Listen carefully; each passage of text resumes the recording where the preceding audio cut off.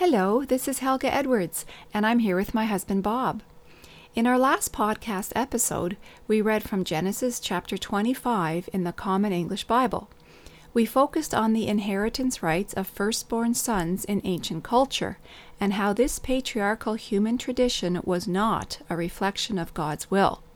Today, our focus is on a common misinterpretation of the biblical prophecy found in Genesis 25, verse 23, where God said to Rebekah, "Two nations are in your womb. Two different peoples will emerge from your body. One people will be stronger than the other. The older will serve the younger." In some English Bibles, this verse is linked to Malachi 1, verses 1 to 4, and Romans 9, verses 11 to 13. The passage in Malachi reads as follows: The Lord's word to Israel through Malachi. "I have loved you, says the Lord, but you say, how have you loved us? Wasn't Esau Jacob's brother, says the Lord? I loved Jacob, but I rejected Esau. I turned Esau's mountains into desolation, his inheritance into a wilderness for jackals. Edom may say, we are beaten down, but we will rebuild the ruins. But the Lord of heavenly forces proclaims, they may build, but I will tear them down."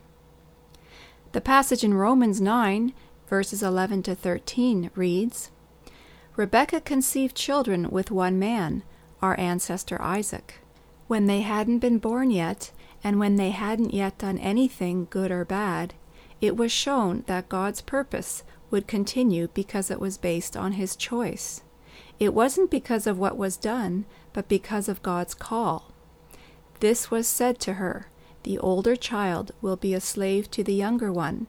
As it is written, I loved Jacob, but I hated Esau."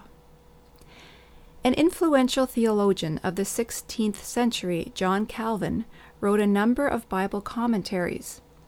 We must keep in mind that a commentary shares someone's interpretation of Bible passages. It is not to be confused with the Bible itself.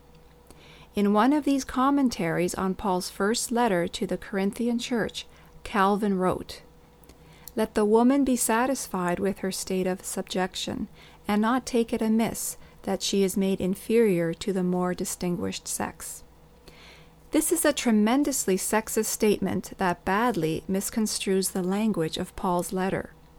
In another of Calvin's commentaries, he interpreted Genesis chapter 25, Malachi chapter 1, and Romans chapter 9 in a manner that makes it very difficult to view God as loving and just.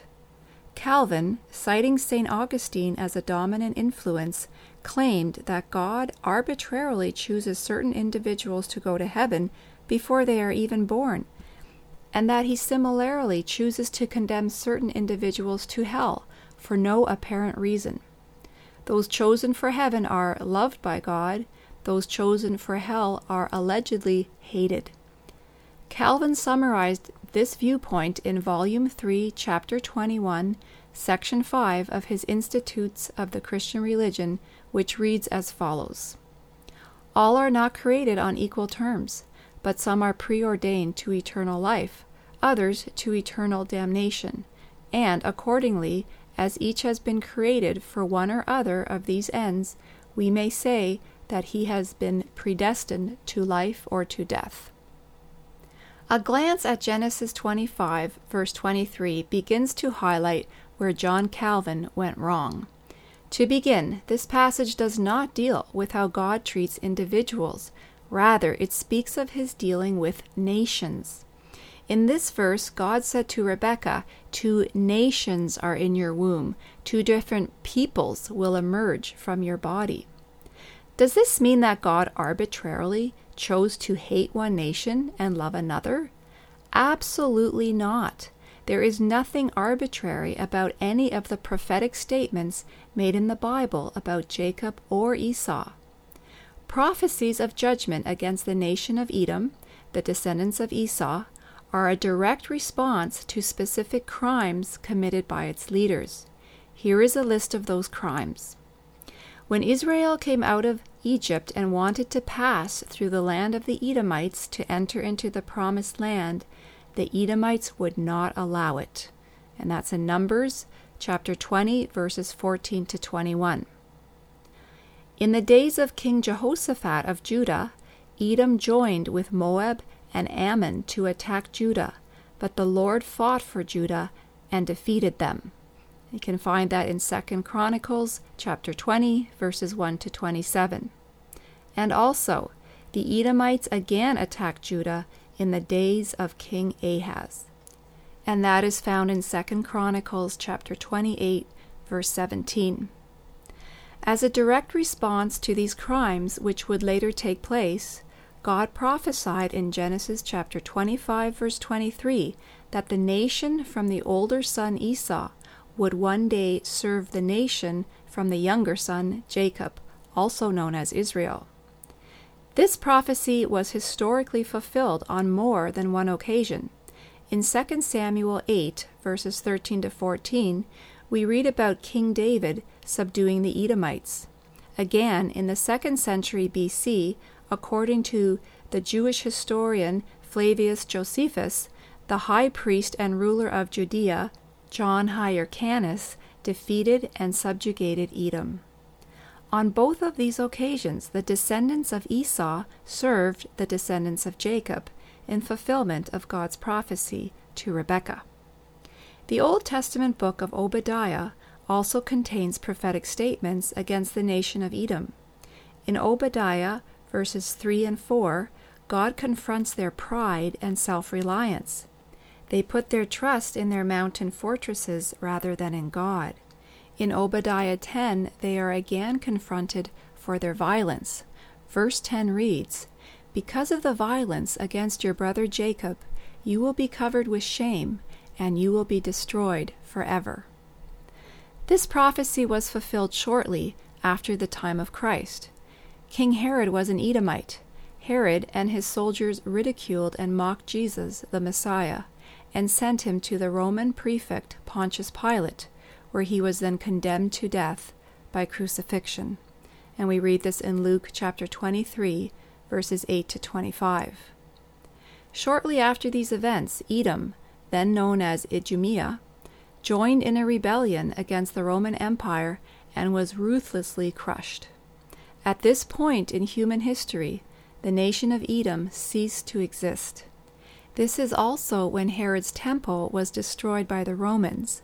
This fulfilled Jesus' prophecy in Luke chapter 21, verses 5 to 6. God knew in advance what the leaders of Edom would choose to do to Israel, to Judah, and to the Messiah. In light of this knowledge, he prophesied against the nation of Edom. John Calvin believed that God knew what would happen in the future because he causes all things to take place, including human sin. The Bible does not teach this anywhere. The point of Paul's message in Romans 9 is not that God is arbitrary. It is that God can choose to pronounce judgment on whom he wills. He chooses to pass judgment on those who relentlessly pursue a path of cruelty and injustice. Sometimes God will even warn of his judgment before the events in question take place. God also has the right to have mercy on whom he wills. Throughout the book of Romans, Paul explains that God has chosen to have mercy on all who are willing to turn from evil and trust that Jesus Christ died on the cross to atone for their sins. In Romans chapter 9, Paul explains that everyone who has faith in the Messiah is regarded by God as spiritually being part of Israel. They will inherit all the blessings of Jacob, also known as Israel, and become citizens of the kingdom of God. This message was unpopular among many of the religious leaders of Paul's day. Those leaders trusted in their own legalistic traditions to make themselves acceptable to God. They thought highly of themselves because of their national identity and looked down on other peoples. They violently persecuted Jesus and his earliest followers, and they abhorred Paul's message that God might also extend mercy to non-Jews called Gentiles. In Romans chapter 9, Paul compares these leaders to the leaders of Edom, for trusting in themselves rather than in God, and for their violent persecution of their neighbors. These leaders would experience God's judgment. On the other hand, God would have mercy, not on those who earned it through their own efforts, but rather on those who received his gift of forgiveness through faith in Jesus, the chosen Messiah. Throughout the New Testament, Jesus is referred to as the Christ. This means that he was chosen by God to be the Messiah, the Savior of the world. Paul tells us repeatedly that those who trust and follow Jesus are spiritually united with Christ. As a result of this union, we become part of God's chosen people. Once again, this is not an arbitrary choosing. God chose Christ to be the Messiah, and he chose to have mercy on everyone who is united with Christ through faith. Misunderstanding this foundational principle of the gospel message, John Calvin wrongly concluded that God arbitrarily chooses certain individuals for heaven and others for hell. In so doing, Calvin misrepresents all of the New Testament passages that refer to followers of Jesus Christ as the chosen or the elect. In the development of his deterministic and arbitrary theology, John Calvin badly misconstrued Old Testament prophecy concerning the nation of Edom. Unfortunately, this is not the only problem that arises from an improper reading of Genesis chapter 25. It is also the case that many English translations of the Bible use words like hate or despise to represent words found in our oldest available Hebrew, Greek, and Aramaic manuscripts that carried a subtly different meaning. Genesis 25:34 is a good example of this.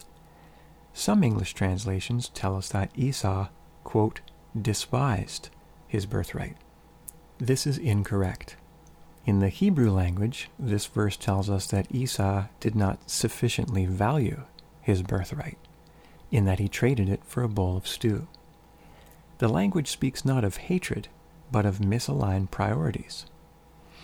In the Greek Septuagint version of Malachi 1 verse 3, God does not hate or despise an individual named Esau. Rather, the language indicates that God, quote, will not suffer, unquote. In other words, God will not tolerate the evil that the nation of Edom would one day perpetrate against Israel. According to the Aramaic Targum of Jonathan, God did not hate Edom. Rather, its crimes against Israel would make it, quote, distant from a holy God. John Calvin's commentary paints a terribly distorted portrait of God. It takes biblical prophecy out of context and does not accurately reflect the meaning of the biblical text in its oldest available manuscripts. John Calvin admitted to using a patriarchal and deterministic ancient Greek philosophy as an interpretive guide to the Bible. We explore this in detail in our book entitled A God I'd Like to Meet, Separating the Love of God from Harmful Religious Traditions. This book can be found on our website, awakedeborah.com. Using ancient Greek philosophy as a guide to interpreting the Bible badly obscures its intended meaning. God does not hate individuals and arbitrarily condemn them to hell. In fact, the following passages in the New Testament directly contradict John Calvin's claims. Quote, "For God loved the world so much that he gave his only Son, so that everyone who believes in him may not die, but have eternal life." We read that in John chapter 3, verse 16. 2 Peter 3:9 reads, "The Lord is not slow in keeping his promise, as some understand slowness. Instead, he is patient with you, not wanting anyone to perish, but everyone to come to repentance." In Matthew 5, verse 44, Jesus himself taught his followers not just to love their friends, but also their enemies. Quote, "But I tell you, love your enemies, and pray for those who persecute you," unquote. When confronting the religious leaders of his day for loving people selectively, God told them a parable explaining that they must love their neighbor.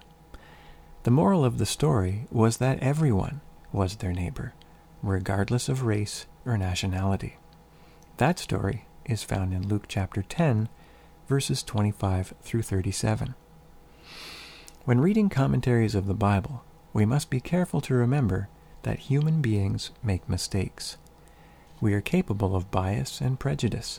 Again, a commentary is someone's interpretation of the Bible. It is not to be confused with the Bible itself. We must be careful to separate oppressive human traditions from the will of God. One of these traditions is patriarchy, otherwise known as the rule of men. Another is the monstrous idea that God predestined certain individuals to an eternity in hell because he arbitrarily hates them. As the words and example of Jesus tell us, nothing could be further from the truth.